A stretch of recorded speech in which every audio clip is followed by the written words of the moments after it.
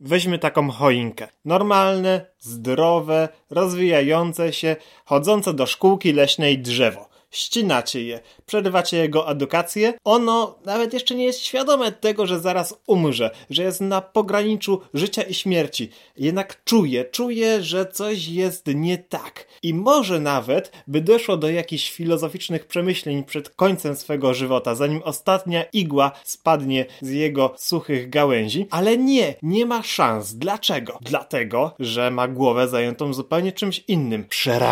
Przerażeniem tak przerażającym, tak straszliwym, że w obłęd wpada już po kilku godzinach. Sami byście coś takiego przeżywali. Sami byście nie mogli myśleć o niczym wyższym, o niczym przyjemnym, o niczym w ogóle, tylko byście tonęli w przerażeniu, gdyby ktoś was podpalał. Chodzi o światełka. Dla nas, hej, choinka stoi sobie, ładnie ubrana, albo też nieładnie, ale zawsze są na niej jakieś światełka. Różnokolorowe, może białe, może jednokolorowe, nieważne.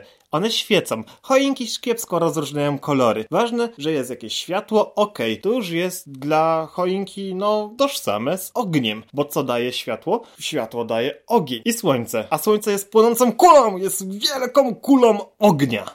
Ogień to naturalny wróg drzew. Choinka jest drzewem. Pomyślicie sobie, patrząc na to oświetlone drzewko, że hej, przecież to nie parzy, to tylko wygląda. Ale co z tego? Choinka jest drzewem, głuptasie, zrozum to. Drzewo i tak nie czuje, drzewo tylko widzi, że stoi w ogniu. Albo czymś do ognia bardzo podobnego. Na jedno wychodzi. Jest przerażona.